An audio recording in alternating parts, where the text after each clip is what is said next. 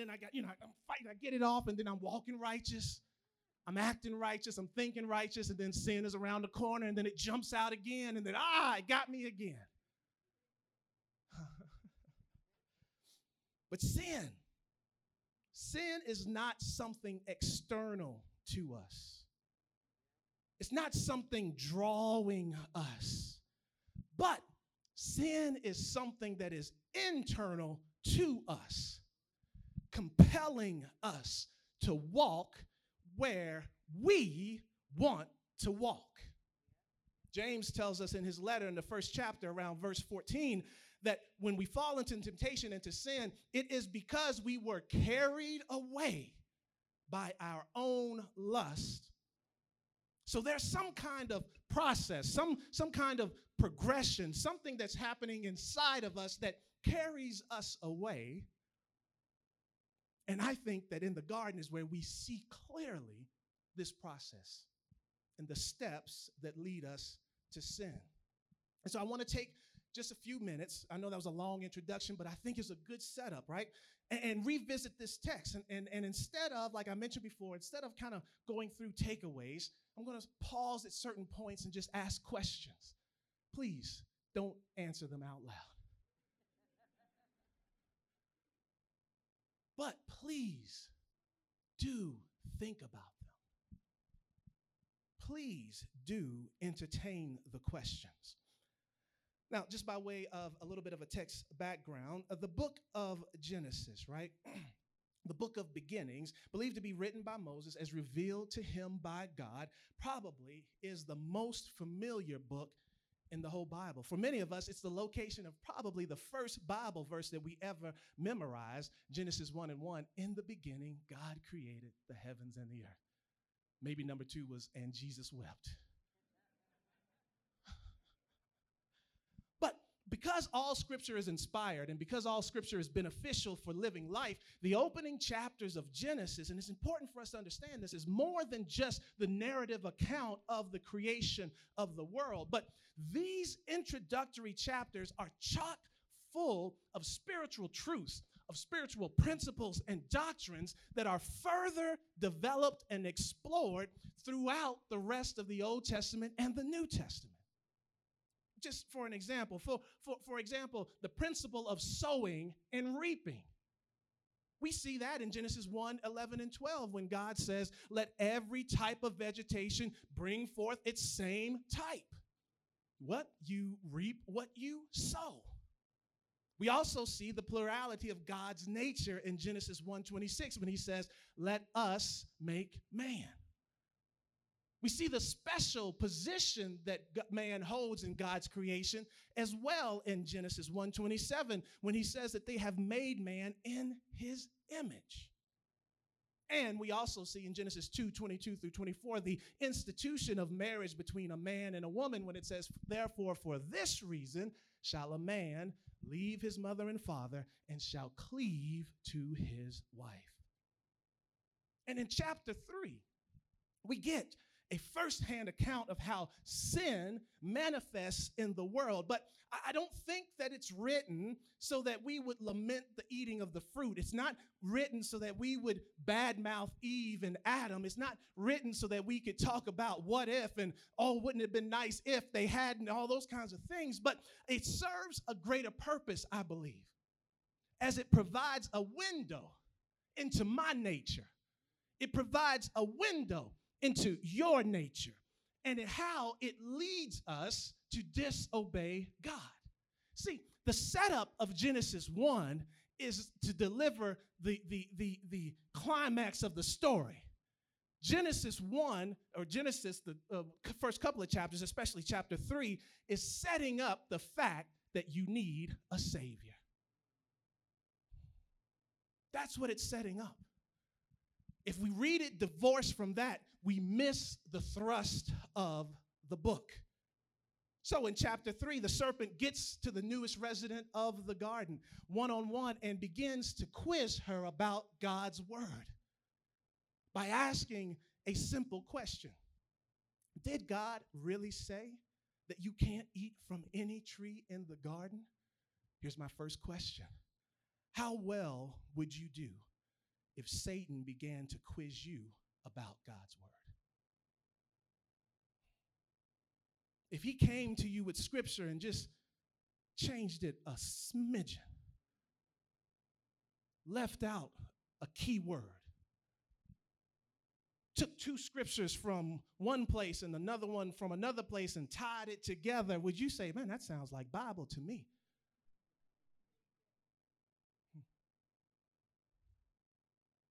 Eve corrects the serpent in verse 2. Kudos to Eve. She says, we can eat from any tree except for the one in the middle of the garden. But then she goes even further in verse 3 and adds a little extra flavor. We can't even look at it or touch it, she says. Or we'll die. And it seems like that should be the end.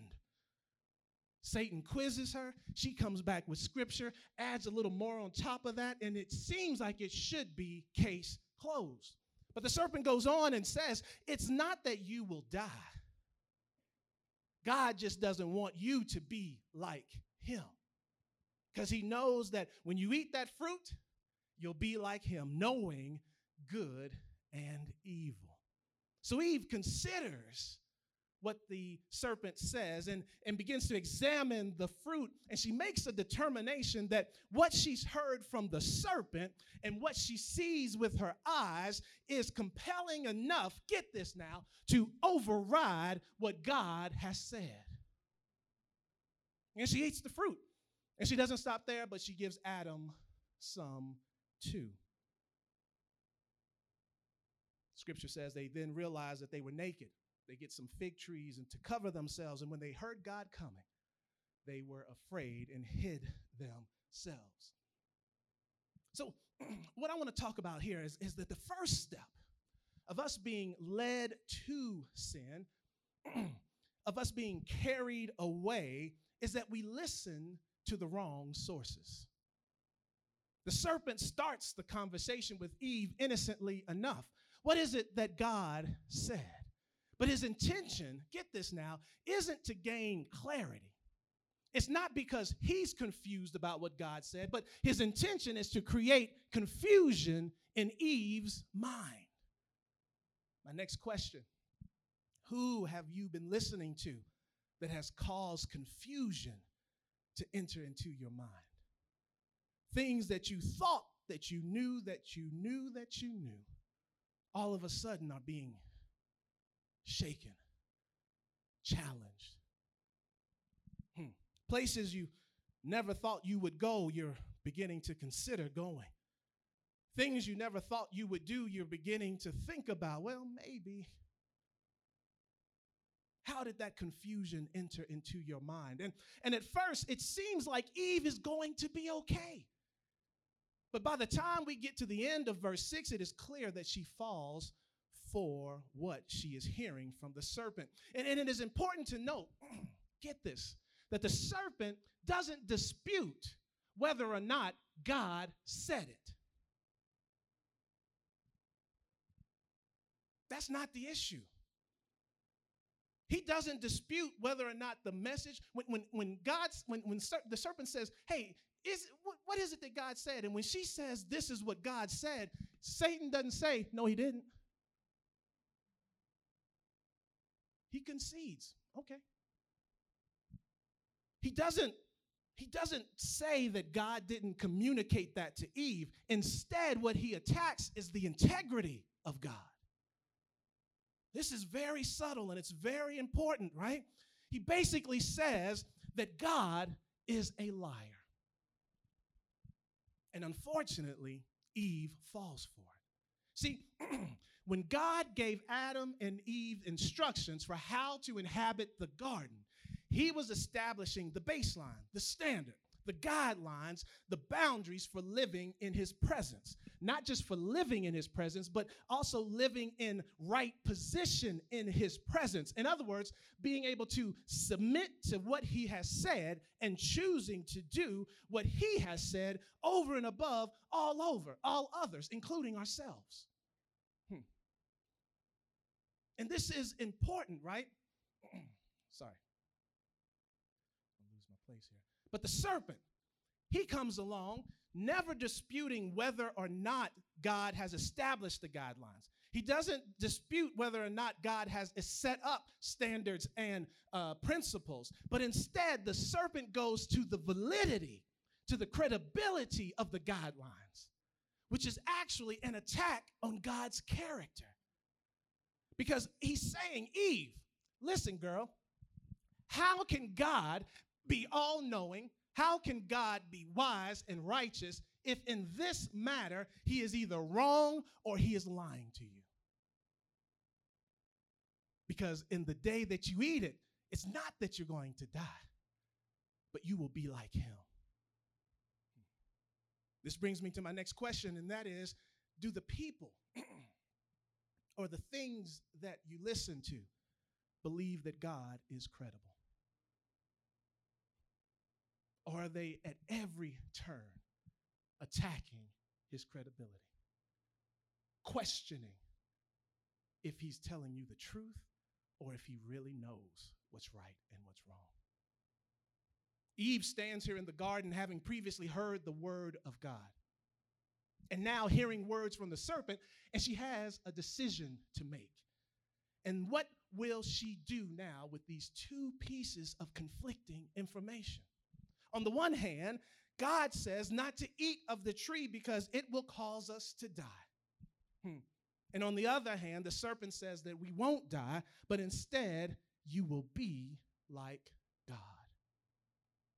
And right there is the crux of the matter. Because what we all want, whether you admit it or not, I want it, you want it, is we want to be God. Now, don't get me wrong. I'm not saying we want to be fielding the prayers of the world and we want to be responsible for holding the cosmos together. No, what we want to be is the one who determines what is right and what is wrong. We want to determine and establish our own boundaries. We want control of our lives, and we want to be able to then take those boundaries and move them at our own discretion when it's convenient for us to do so. So when I'm talking about me, my boundaries are pretty wide. When I'm talking about you, they're pretty narrow. And if your boundaries overlap with mine, guess whose boundaries win?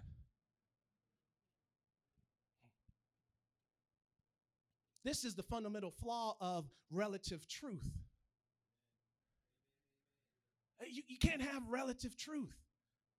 I can't have my own truth and you have your own truth, because at some point, those truths are they're going to be talking about the same thing and we're not going to agree. So if my truth is just as valid as your truth, then technically there is no truth. And then there's some people make that argument. But you see how this thing begins to just fall on itself. If I can determine what's right and wrong for me and you can determine what's right and wrong for you, that's okay as long as you stay on your side and I stay on my side.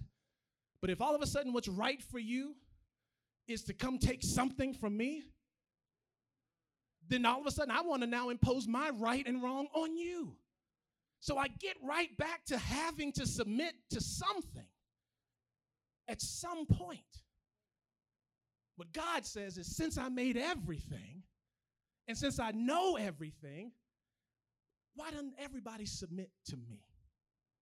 And that will keep everything in line.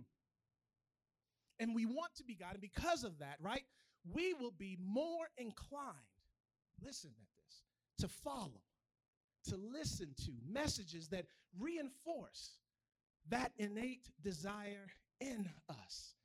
This is a weird little story, but I watched this documentary on Netflix called the Toys That Made Us, right? I loved it because it was hitting all the toys that I either had or my sister had, and so I was familiar with them. I played with them. I watched the cartoons and all that good stuff. But one of the ones that they were talking about was He-Man. And I don't know if everybody remembers He-Man, but what was He-Man's catchphrase? That's right? I have the power. That was his catchphrase. And watching, get this is amazing. Watching the cartoon, he raised the sword, he became He-Man, he went from Adam to He-Man, and he was, he hit the sword at his scared cat, and he became Battle Cat, and then they went off to fight. But here's the thing. This is how you know that there's more to stuff.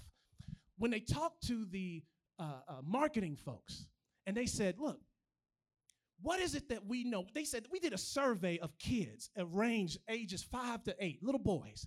And what came up in all of them is that they felt like they had no power. That they wanted to be in control, but because they were kids in their parents' homes, they didn't have any power. So the marketing folks said, let's design a character who is strong. And not only is he strong, but his catchphrase is going to be, I have the power. Go even further, the commercial that they use to sell the toy shows a little boy being He-Man, the father being Skeletor, and the little boy knocks the dad over, and the dad falls and tumbles to the ground, and the little boy declares, I have the power. I just say all that to say, you want the power. You want the power. You want the power. You want the power. I want the power. We all want the power. And anything that comes up next to us and says, you can have the power.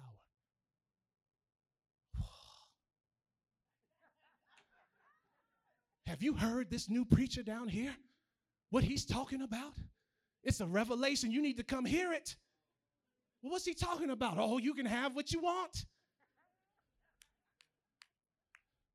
All you got to do is name it and claim it. You got the power. You see? You see where I'm headed? And so what we end up, right, is we end up in this place where messages, it's just a toy. It's He-Man. It's make-believe. But it's speaking to something that's innate. That the marketing folks said, we've got data that says this is what they want. And this will sell. And this is important for us to get a hold of because our minds, whatever we dwell on, whatever we think about, whatever we are feeding it, I don't care who you are. If you're young, you're old, you're black, you're white, if you're male or female, if you have an education level, a doctorate, or don't have an education, it doesn't matter. It doesn't matter your income status. It doesn't matter even if you're saved or unsaved. It impacts us all. What we allow into our minds, what we permit to enter into our thoughts matters, and it has real life consequences. Next question. What messages are you allowing to enter into your mind by way of what or who you are listening to? And do these messages affirm the word of God, or do they attack and undermine his words?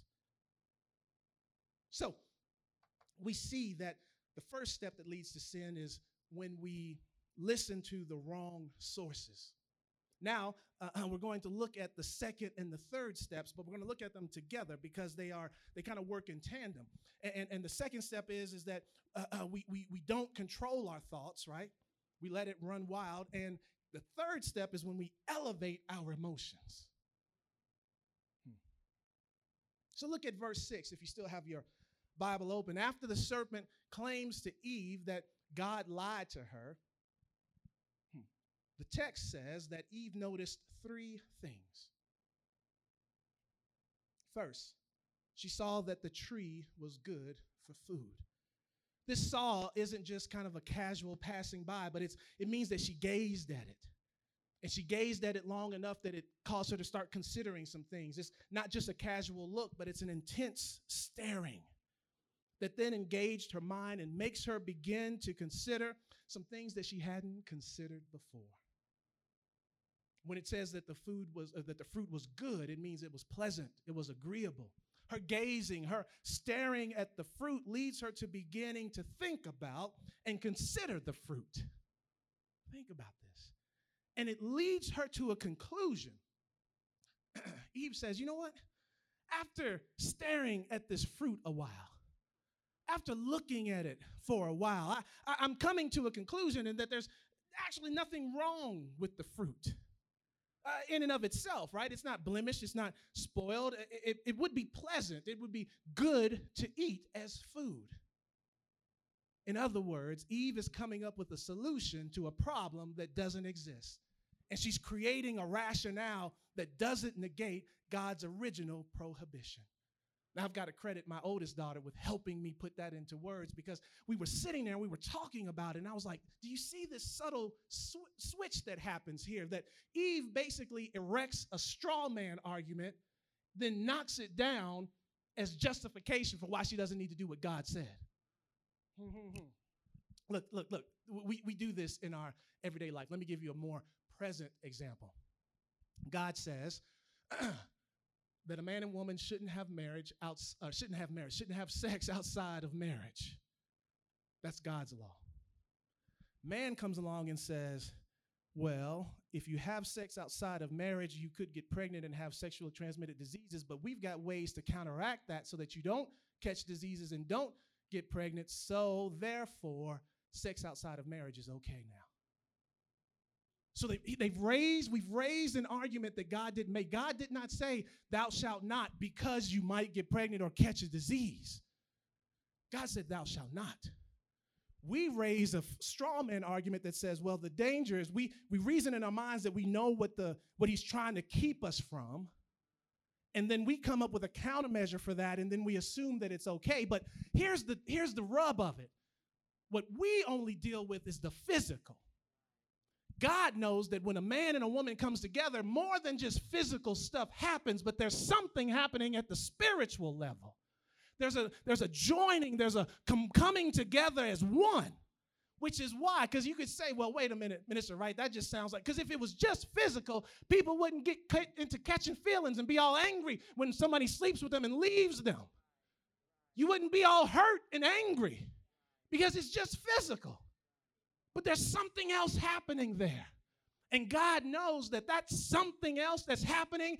No scientist, no laboratory, no manufacturer, nothing can come up with something to counteract that. But what do? We erect the straw man argument, knock it down, and think that it's okay now. Completely disregarding that that's not the reason why God has made the prohibition. The second thing it says is that she noticed it was a delight to the eyes. This delight means that it didn't just make her happy, but it actually carries with it, it was desirable. There was a lusting for it, a longing of one's heart. Lastly, it says she noticed that the tree was desirable to make one wise.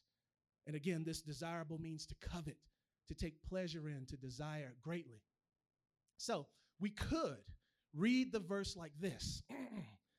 Eve, after gazing at the tree, began to consider and eventually determined that despite it not being the reason that God gave for not eating the fruit, that there was really nothing wrong with the fruit and that it would be good to eat.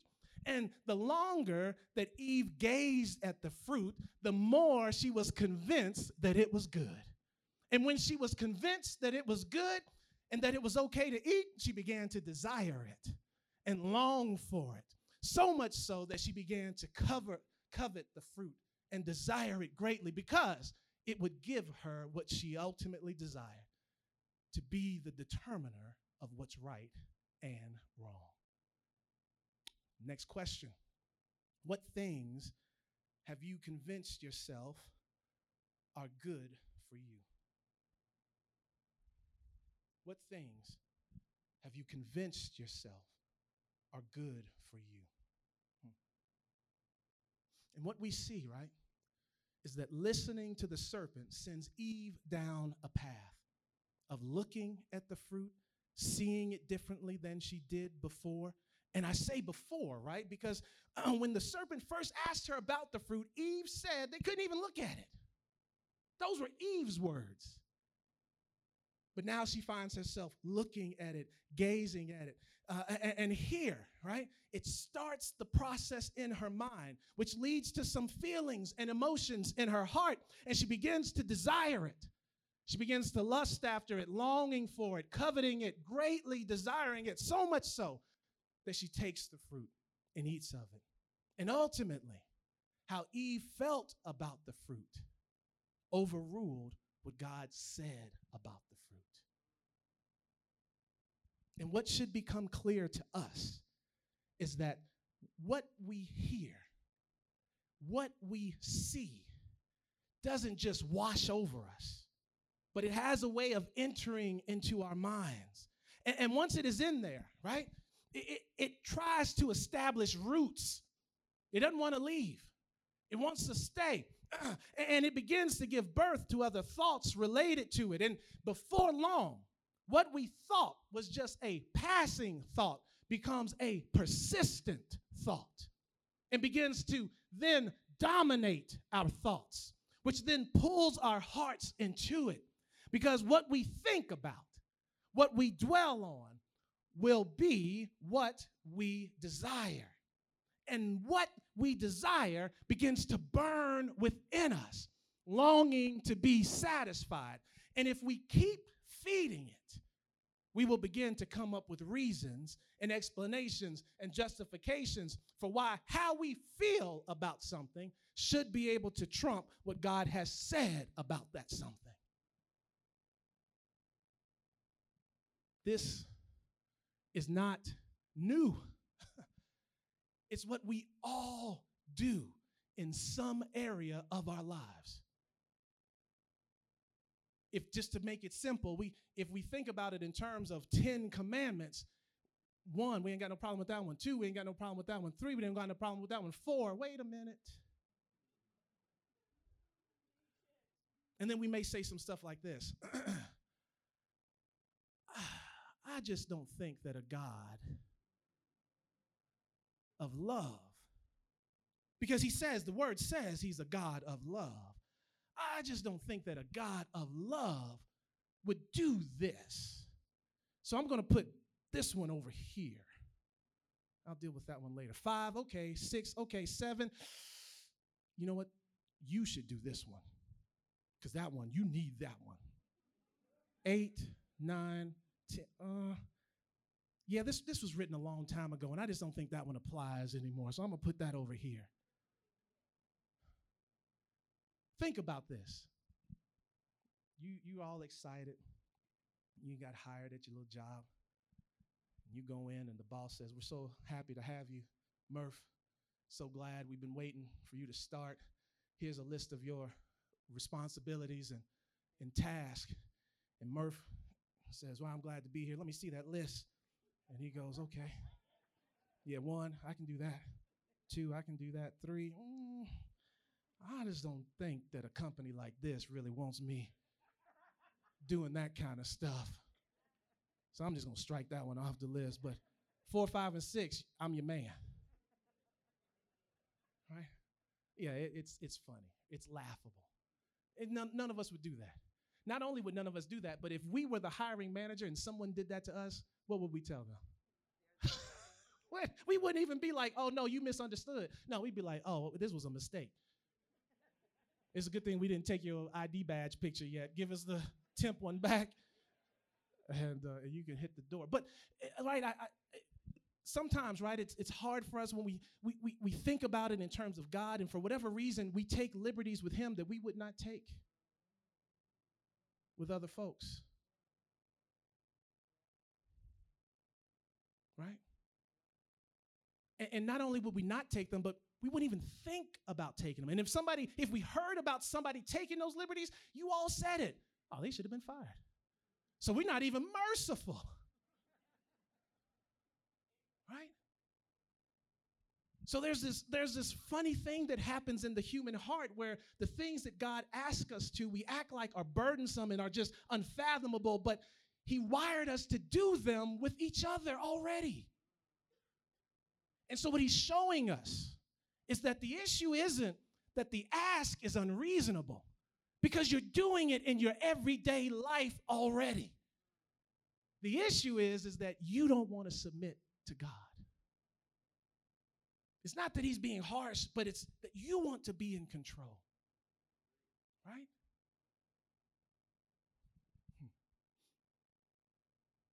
The link between what we think about and what we do is why Paul says in 2 Corinthians 10 and 5, get this. This is a good verse. If you aren't familiar with this verse, write it down, highlight it in your Bible app, whatever you need to do. But Paul says, the context is strongholds that come into our lives. That strongholds that get a hold of our minds and our hearts and how we think and how we act. And get this now, you got to also consider this, that Paul, when he's writing these letters, he's not writing these letters to unbelievers.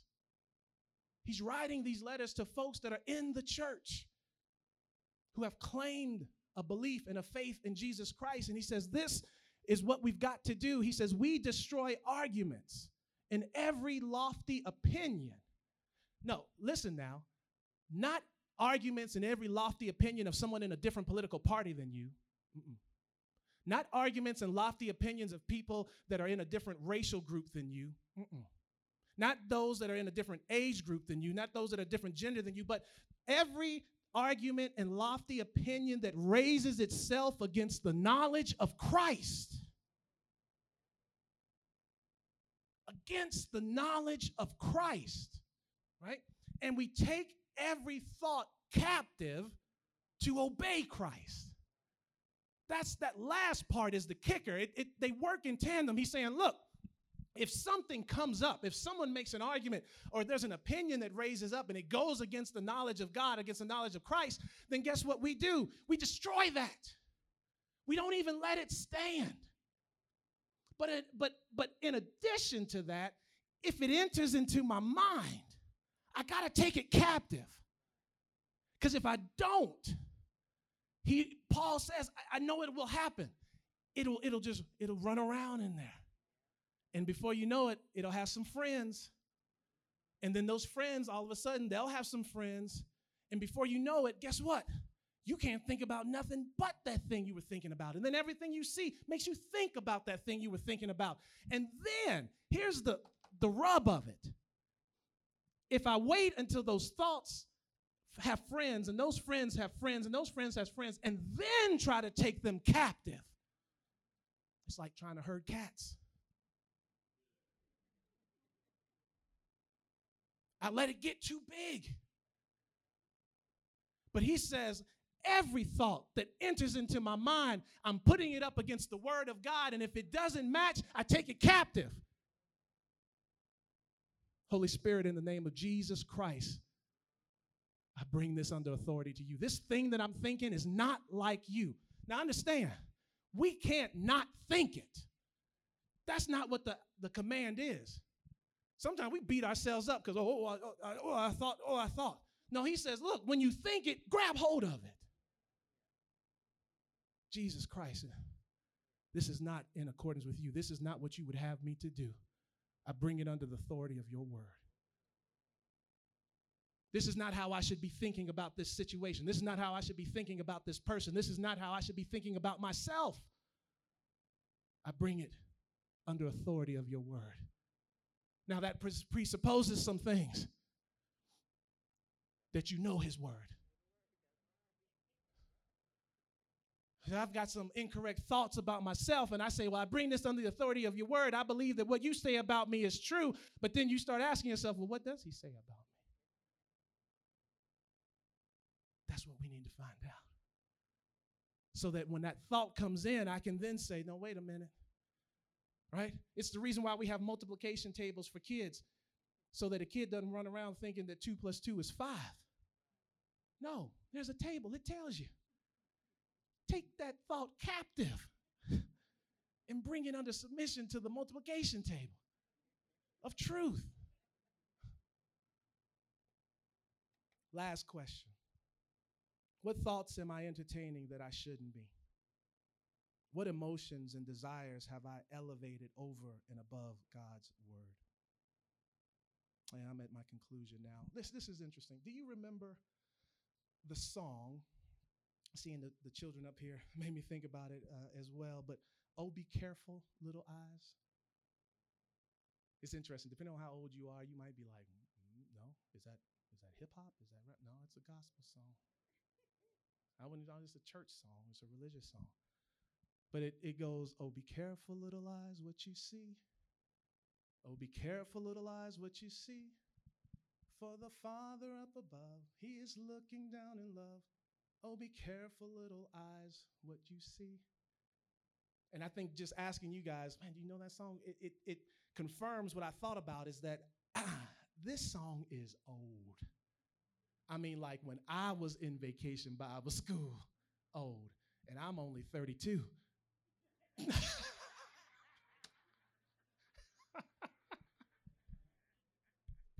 I should have brought that thought captive. No, I'm 46. So anyway, but it's an old song. Nobody sings that song anymore. But not only is it an old song, but it has more verses than just that.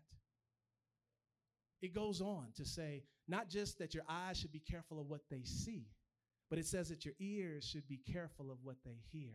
Your tongue should be careful of what they say. It says your hands should be careful of what they do. Your feet should be careful of where they go. Your heart should be careful of what it trusts, and your mind should be careful of what it thinks.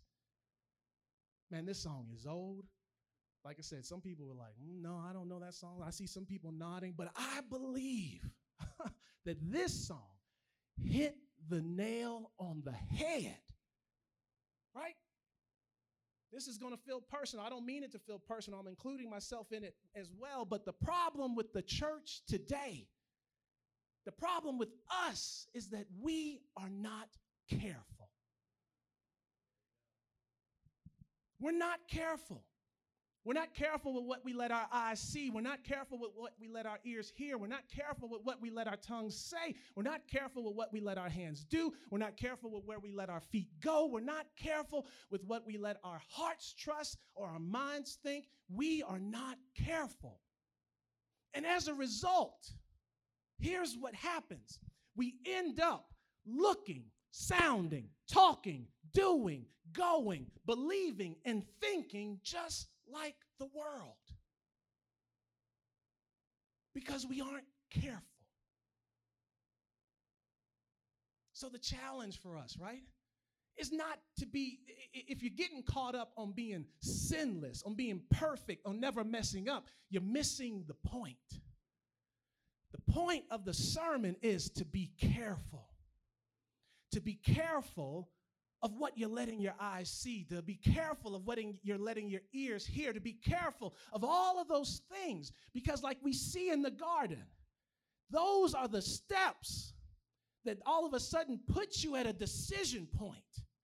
And if I have not been careful up to that point, it is no wonder why I keep falling into sin. I haven't been guarding my mind. I haven't been guarding my thoughts. I haven't been filling it with the word of God so that when something presents itself that tickles my ears and makes me feel good, it's no wonder that I jump right into it. This is not easy work. Being a Christian is not easy. It takes us dedicating time. It takes us saying no to some stuff and yes to other things. It won't just happen. We have to be intentional. We have to be careful. Ultimately, all of sin was defeated by Jesus on the cross. And the ability to overcome sin daily comes as a result of the Holy Spirit. What we got to do is give him something to work with. We got to put ourselves in the right position. We've got to be spending time in God's word, not so that all of a sudden it just becomes clear to us, but so that then the Holy Spirit can then come and begin to make it clear to us. But the first starting place is what we talked about when we started off with our communion today. And that is knowing about Jesus Christ. It's about understanding his sacrifice on the cross on our behalf and about making sure that his blood covers your doorpost. For those at home, if you do not know Jesus Christ and the pardoning of your sins, for those in the sanctuary, if you do not know Jesus Christ and the pardoning of your sins, this time is for you. No judgment. No No looking at you sideways, because everybody who claims the name of Christ at one point didn't claim the name of Christ. Everybody who is saved at one point wasn't saved. So no one came into this world saved. We all had to make that confession. And so this time is for you. If you do not know Jesus Christ and the pardoning of your sins, this time is for you. You can follow up with me. You can follow up with one of our elders and our deacons. You can write to the church. You can send an email. We would be more than happy to talk with you, to spend time with you, to pray with you, so that you know that you know that you know. And so that then you can begin to walk a life, not out of fear, because the blood is on your doorpost. You're covered. But now we walk out of love, out of response for what it is that Christ did for us. Christ, because you died for me, I'm going to try to live for you. Amen. Let's have a word of prayer. Dear Heavenly Father, we thank you so much for this word, and we thank you for this time that we've spent together. God, I pray that we would be challenged. I pray that we were convicted, but that we were also encouraged to leave here different than the way we came in. God, I pray that just as a reminder, we would be thinking about that song, and that you, by your Holy Spirit, would help us to be careful about what we let our eyes see, what we let our ears hear, what we let our minds think, what we let our hearts trust, what we let our hands do, what we let our tongues say, where we let our feet go. All so that we can reflect clearly the God who saved us. All these things we ask in your Son, Jesus' name. Amen. Amen.